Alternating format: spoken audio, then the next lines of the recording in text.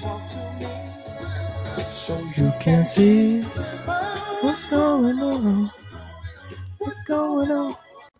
What's going on, brothers and sisters, and welcome to Akeem's Dream Show, the investigative talk show where we unpack theories and topics for your next cocktail party or social outing. Tune in to cure the boring conversations about the weather, work, and politics.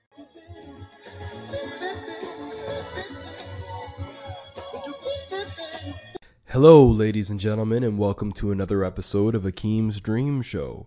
And today we're going to be talking about the City Slicker's Guide to Dystopia, how to survive in a post-apocalyptic world.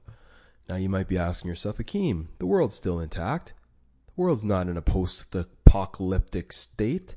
Well, I might say to you, perhaps, but why do you buy insurance? Do you buy insurance because you don't have a car wreck, or it's because you might have a car wreck? So why do we buy insurance for our car, but we don't get ready for the goddamn apocalypse? If the world has a chance of blowing the fuck up, you better be ready. This episode is all about being ready to live in the bush. And if you're a city slicker, you haven't spent 1 ounce outside of a tent or started a fire without a match in a dry environment, we got a lot of work to do. We got a few minutes here to sort you the fuck out so you can be ready for this post-apocalyptic future that may or may not happen. But hey, even if it doesn't happen, it's good to have it and not need it than to need it and not have it. But I digress. This idea came to me because a lot of these movies that are post-apocalyptic, like The Road and Children of Men and I Am Legend and Book of Eli and Mad Max, Zombieland, all these kind of movies that depict a world that is blown up and there's only a few survivors left and they're walking around with their dog. They're all like these protagonists that are just jacked and yoked and super confident and super savvy. It's like they were already outdoorsmen, or they were already outdoors women, or they were already outdoors people. They were inclined to be able to take care of themselves outside of the confines of infrastructure and a city environment. So they weren't city slickers is what I'm trying to say, the people in these movies. But they never make a post-apocalyptic movie about a person who's not a city slicker. But if they did, that movie would be hella interesting. Because they would actually have to learn not to figure out how to fight the zombies or whatever the movie's about. They would actually just have to learn how to exist without a Save-On Foods or a Whole Foods or a car or gas and heat and power and running water. You ever thought about how amazing it is that you can just fucking turn your tap on and water comes out? Never ceases to amaze me, man. I'll be at home and turn the water on and I say, I'm a lucky son of a bitch, man. There's way too many people in the world who can't get fresh drinking water. That's another tangent, but let's go into this. I make the contention that just because you're a city slicker, like Billy Crystal in the movie City Slickers, that doesn't mean that you don't have a chance of going out into the world and going out into the bush and figuring it out. You have a chance because you do have the skills or the underlying, a predilection and an attitude of getting things done. If you live in the city, you're a go-getter. I don't care what you do for work or what you do to sustain yourself. Unless you're sitting at home all day, you are figuring life out. So you have the baseline skills that can be useful, right? Most people who are city slickers plan their day. You anticipate problems. You think proactively. You protect you protect yourself from the elements, even if it's just in your car. You're thinking ahead. You're looking in your weather app every morning and checking, okay, what do I have to wear today? And some people still can't even figure that out. You have the instincts to survive. Now you just need the skills, baby. You just need the skills. Specifically, can you start a fire? Can you create shelter? Can you get clean water? Stuff like that. Can you eat? Can you feed yourself? This is basic shit. Most people who are ready, tailor-made for the dystopia, tailor-made for the post-apocalyptic world-burning event, there are people who are like campers and hunters and tradespeople and technicians, farmers, campers, people who go on hikes, people who have thought about this shit already. But if you have never thought about this shit, it's good. It's probably a good thing to know or to have a relative idea of. So if you are ever stuck in the bush, for example, maybe the world didn't blow up, but you're just stuck in the wilderness, you have some go-tos that could goddamn maybe save your life. See, this podcast is not just for entertainment. I'm about to save your goddamn life right now. So let's get into it, baby. The first skill that you must handle is, can you get shelter? Now, you got to be able to think cool, okay? You got to get shelter from the elements. It could be rain, it could be snow, it could be cold. Doesn't matter what it is. But if you're exposed, you're imposed, baby. You're imposed for some rough nights. And you ain't going to make it that long either. Be up Shit's Creek without a paddle. So even if you just dig a few inches into the soil, going underneath the surface, that can protect yourself from the heat. Let's say you're in the desert. Just getting underneath the soil will help. Kind of like when we had that hot streak here in North America in the end of June.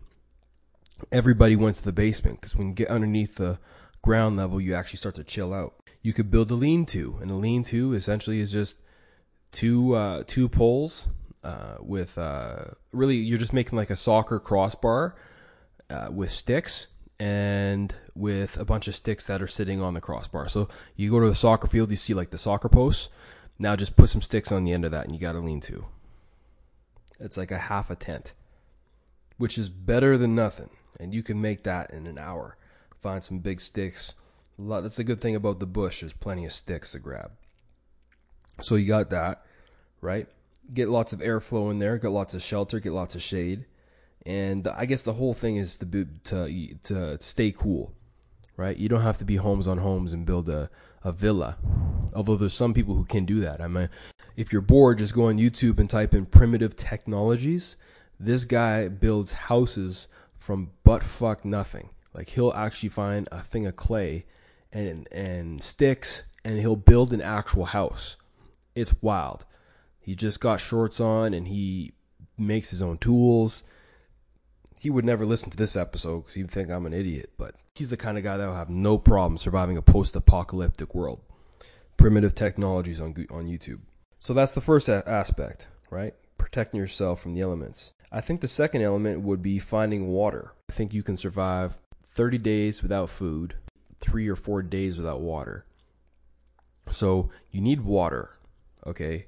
Water is a big deal. You need water in the system. So you just got to think about your elements. You got to think about your surroundings. If you're in the snow, try to melt the snow, right? If you're in a rainy area, try to get some kind of cylinder or some kind of thing that can catch the rainwater. Make a big reservoir of it. If you're by creeks and you're by ponds and you're by lakes, see if you can heat that shit up. Start a fire and heat up the water. But you got to be able to get some water ASAP. And get a big tank of it. Whenever there's a big downpour, see if you can't collect a huge tank of it. Huge tank. And let that sustain you. So that's pretty self-sufficient. You can also go to cactuses, and there's other creative ways of finding it. You got to get that shit sorted out. Get the water. It's crazy how you don't really have to think about getting water during the day. Most of the people who have access to water don't even drink it in civilized society. We have to be told to drink 7 cups of water a day. That's probably the last thing someone in the bush has to be told, that they have to drink 7. They're trying to drink 1, let alone 7. The next thing I would say is, can you start a fire? Right? That's pretty self-explanatory. If you don't have matches, there's a lot of things you can do with the magnesium off the back of a knife or off the back of a rock. And there's just a lot of things. Try to get elements, try to get irons, try to get rocks, anything that could cause a spark, and have a little tinder base with not tinder swiping left or right. You want to get that little tinder going with some moss and some really dry stuff, and then you slowly stoke it, and that's how you get a fire going. Most people I know, even if it's in the backyard or they're camping in some park, they'll cheat, right?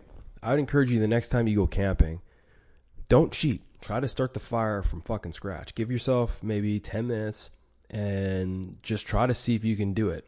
Now, I'm not talking primitive rubbing 2 sticks together, but give it a go. See if you can do it. See if you can make it work.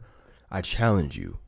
And then I think the next thing would be, once you've got your shelter, once you've got your water, once you got your fire, I would definitely understand if you can eat. right? Now, this will be your full-time job. You thought your full-time job was in marketing. You thought your full-time job was an engineer. No, your full-time job is to feed yourself. It's essentially the only job you have when you are in the bush and you're trying to survive is once you get your water, once you get your shelter, once you get your fire going, is to eat. Get some energy. You need that energy. Sometimes people ask me, like, Akeem, if you could only eat one thing on a desert island, what would it be? And sometimes I think about it, I'm like, oh yeah, jerk chicken or pizza are my favorite stuff. But if I'm being real practical, I would say just give me a flat of peanut butter. And I think the reason peanut butter would be a good one is because it's extremely calorie dense and it doesn't spoil easy. And it's, you don't need to prep it. You don't need to, it's good in the cold. It's good in the heat. Or it might get a little bit viscous in the heat, but I think it'd be a catch-all. And you get all your nutrients and protein in there and fats. I think it'd be a good. That'd be the best survival food. Is if somebody dropped a plank. If you're in the middle of the bush and you found a big pallet of peanut butter, I think you'd make it. I think you'd live out there for a long time. But if you don't find a big pallet of peanut butter, what I suggest you doing is just don't eat anything unless you know what it is. Right? Stay away from bright colors. Bright colors are bright for a reason. They're trying to get you. They don't care if you eat them because they are going to kill you. If they're obvious, it's almost like a trap. If it's obvious, don't do it unless you know what it is. Stay away from bright colors. Anything you do know that you do find, whether it be alive or whatever it is, or it's not, try to cook it. Right? Get it over the fire. That's the reason we evolved to the point we are now. I did a whole podcast about the evolutionary importance of fire and how it cooked roots and it made everything digestible and easier to digest, which made our brains bigger. I would encourage you to use the brain that your ancestors fought so hard to make bigger and cook everything you find. As a rule of thumb, birds, snakes, and all fish are pretty good as long as you cook them. And as far as nutrients go and vitamins and things of that nature, you can always make teas. If you know what the tree is or if you know kind of what the plant is, you can identify it. Why not make a tea? That's how tea was discovered. Some guy in China 3,000-4,000 years ago was probably sitting in some garden and a tea leaf fell over his kettle. And next thing you know, they got tea. Next thing you know, they got a $6 bag of tea at your local cafe. So, and I mean, you can figure this out, right? Those are kind of the 4 tenets. And like I said, you are already planning your day. You're already kind of anticipating problems. You can think proactively. You can protect yourself from the elements in the city. So you might be a city slicker, but if you apply these 4 things, right, you'll be set. I mean, you won't be set, but I mean, then you got to figure out your exit strategy, which probably involves the fire. But at least you won't die. One of my favorite shows growing up was a show called Survivor Man with Les Snead or Les Stroud. I forget his last name, but anyways, he would do this show where they would just essentially drop him into the middle of the desert or all these climates around the world. It could be the desert, it could be the bush, it could be the jungle, it doesn't matter. And he set up his own cameras and he figured out how to survive. And he was asked once whether he would prefer the hot desert or jungle or the cold tundra or northern boreal forests. And he said, stick me in the hot jungle. He said the cold is way worse than the heat as far as being able to survive. He said there's a lot more things living in the heat, and then obviously with the shelter and cooling off at night. You can cool off at night, but keeping yourself warm during the day is a huge struggle. So you can't be worried about eating if you're just freezing to death. And it depends on the place you're in, right? If you enter a post-apocalyptic world as a city slicker and you're in a cold climate, maybe you reverse the order. Maybe you start a fire first and then you find water and all that. If you're in a hot place, maybe you go ahead and start your shelter, right? Make sure you don't get eaten by a tiger or some snakes and some shit. Snake won't eat you. Maybe an anaconda. My anaconda don't. Yeah, and then there's a guy here who holds the record for longest voluntary wilderness survival, and it's of 31 days. And he held that record for 30 years. and then it's been beaten quite a few more times. But still, 31 days on purpose. And this is a professional, a real professional, a guy who spends his whole life just studying how to survive in the bush, and he lasted 31 days. I'm not sure what the climate was or where it was in the world, but that should tell you something. This is not a long-term stay.